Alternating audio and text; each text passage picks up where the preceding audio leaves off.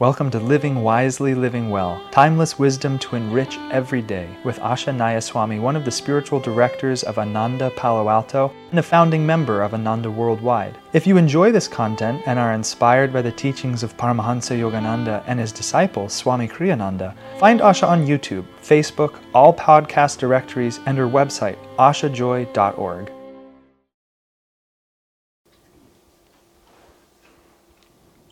Living Wisely, Living Well, April 25th. A principle of magnetic interchange between people is that the stronger magnet always influences the weaker, never the reverse. Unless your inner strength is great, never think yourself capable of uplifting others merely by the exercise of goodwill. There's a tremendous and exceedingly important lesson in this, which is, it can be easily stated, but it's very subtle and gets very complicated when you really start having to see the implications of this in your own life. When Swami says it's a principle that the stronger magnet will always influence the weaker, this isn't like some obscure esoteric law from the Bhagavad Gita or Jesus from the New Testament or anything like that. It's just physics. When I learned to sew as a child. My mother never learned to sew and always thought it would be a useful thing for a person to know. So when I was 10 years old, she sent me off to have sewing lessons in the upstairs rooms of the Singer sewing machine shop, which was, near where we lived. And my teacher had the wonderful name of Mrs. Taylor, which just couldn't have been better. And I actually learned very little in my childhood. I was not a very diligent student of anything. But I loved sewing, and I learned to sew, and I learned to type. Those are basically the two talents I brought through when I was an adult. But because I learned to sew as a child and spent a lot of time doing it, somewhere along the line I acquired a couple of magnets. And so in my little sewing kit, I had these magnets, and the magnets would entertain me when I would get bored sewing, with all my pins and needles. And, there's a lot of things you can do with a couple of magnets and a lot of pins and needles. And I would make little armies and, exercise little events. And so in a very interesting way, I got familiar with the effect of magnets and the opposite polarities and strong magnets and which one was stronger and how the big one would overtake the little one and how many pins and all of these different things. This is what it is. These are forces. These are, and when we're talking about personal magnetism, we're going into metaphysics, but the metaphysics is the same as the physics. This is just energy against energy. And if one force of energy is stronger than the other, then it will pull the weaker one with it. It's common sense.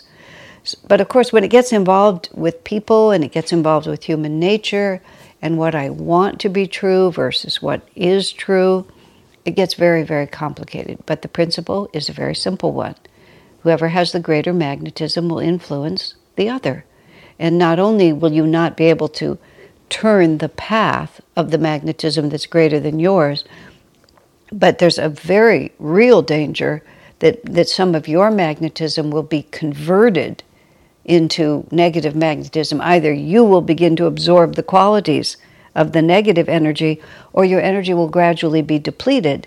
If you think of it as a river flowing and a whirlpool where some of the water that's heading for the sea passes a whirlpool, if the force of the spinning water is stronger than the force of the water moving to the sea, then at least some of the water moving to the sea will be drawn into the spinning water, and it will swell accordingly. Some may creep past, but some is going to be drawn in. So whenever two magnetic forces that are not equal are brought to each other, at least some of the weaker force will be absorbed by the larger force, conceivably all of it. And it will be converted into itself. The river water that's drawn into the whirlpool becomes the whirlpool. It's stopped and it's heading for the sea. Now, the reason this is important is just exactly the phrases that Swami uses. Goodwill is not enough. You may have all the goodwill in the world about how you're going to save this alcoholic or save this drug addict or save this angry person or save this angry teenager. And you know, you can go into it with goodwill, but you have to have enough magnetism for where you're trying to draw them.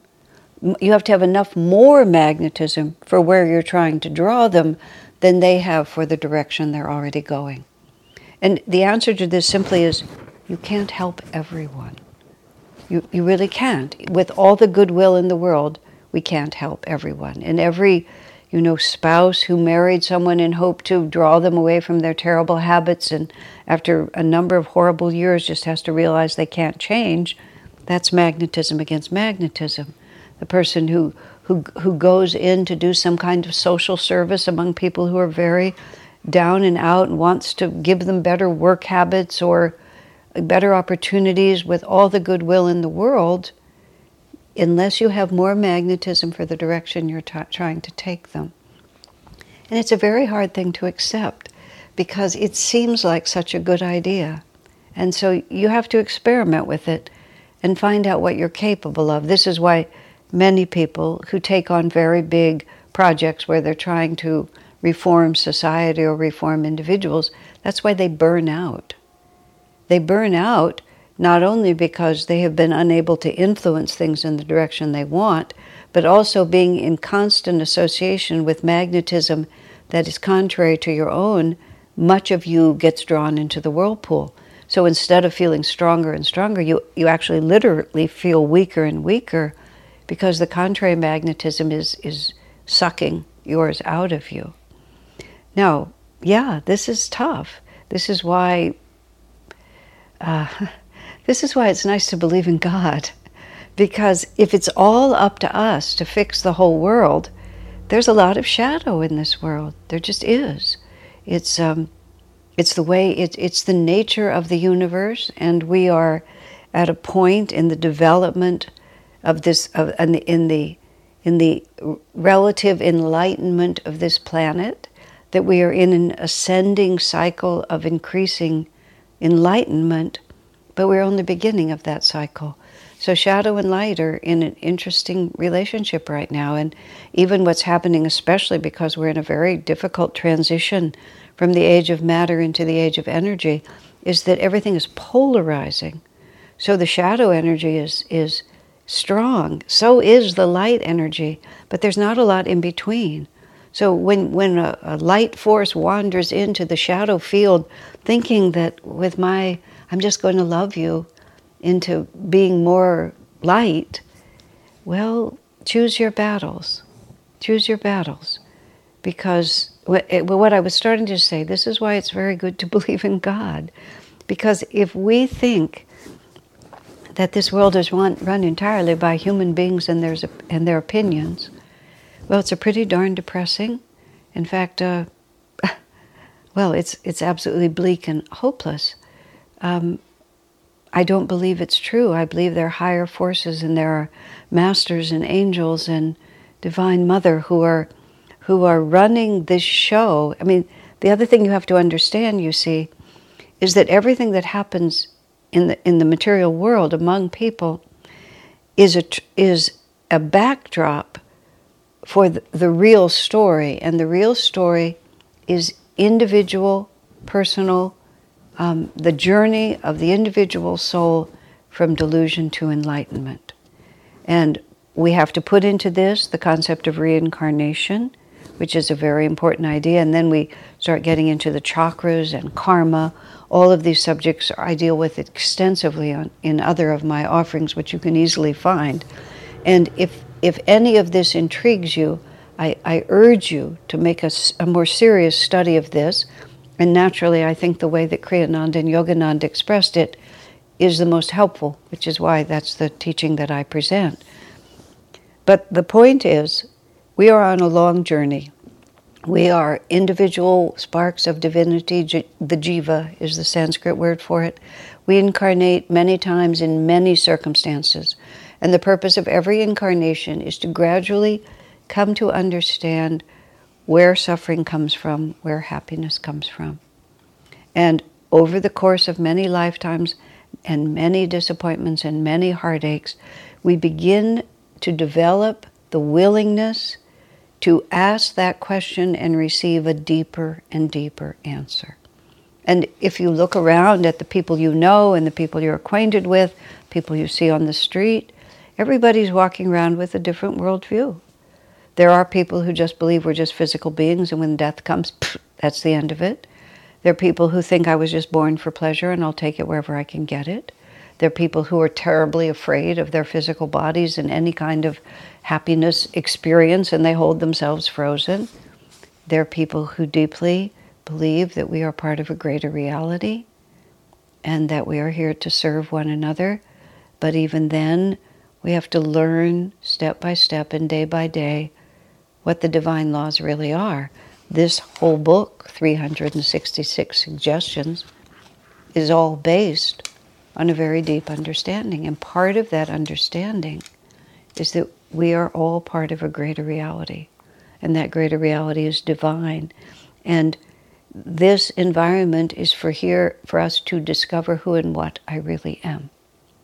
And, the common demographic over my 50 years of being part of this spiritual work, the common demographic among people who are drawn to this work is that anyone who is drawn to this work has come to understand that the inner world is my primary responsibility, and that from an understanding of who I am as an inner reality transcending the temporary condition of this body in this place. And then I determine what is right action. I learn to discipline myself. I lift my consciousness to act properly in this world. And they're hard lessons. Like, no amount of goodwill is going to enable me to persuade another person to be different than they are if their magnetism for who they are is stronger than my magnetism to lift them to another reality. And this is what, for a lot of people, part of the cycle coming to the spiritual path is an intense period of social activism in the traditional way that's defined. Trying to change the political world, trying to change the social conditions of people. Now, don't misunderstand me. It's not that we can't do that kind of work from an inner reality. But many people absolutely burn out in trying to make the world be different. And often in that burnout, whether it comes in this incarnation or over many, we begin to ask a deeper question. Who am I? What is lastingly real? Why was I born, and how can I serve that purpose? And when that happens, we begin to see this whole thing more from the divine point of view. And we begin to understand that the suffering of this world is not purposeless. And once we start thinking about reincarnation and karma, everybody's position in this world becomes far more nuanced than just a question of he's taking advantage of her, she's taking advantage of him, he should give more to her, she should give more to him, I should take for him, like this. It's like, how did we ever get to this point in the first place? And much more importantly, what will really work? I have done almost nothing in the political arena for many years. I have to confess, I didn't even vote. Now I'm registered to vote, and I'm more attentive to it, just because of the times that we're living in. It seems to require it. But I consider myself to be one of the most socially active, politically conscious people that I know, because the whole question is, who are we from the inside out? Meditation is the key to who we are from the inside out. So in my decades of trying to inspire and awaken people to their inner potential, I feel that I have dedicated myself as much as I am humanly capable, also outwardly, to create the world that we want. We have all the technology, we have all the resources to make this planet a heaven on earth. The reason we don't do it is because people don't want to. They don't have the will to do it. They don't have the unselfishness to do it. They don't have the generosity of heart to do it. So that's where we have to work. And that comes from inner realization of who I am, what my relationship is to the whole, and how I can be more of everything that I truly long to be, first and foremost, happy. Where does suffering come from? Where does happiness come from? These are the questions that have to be answered. In the meantime, Swami says, a principle of magnetic interchange between people is that the stronger magnet always influences the weaker, never the reverse. Unless your inner strength is great, never think yourself capable of uplifting others merely by the exercise of goodwill. Joy to you, my friends.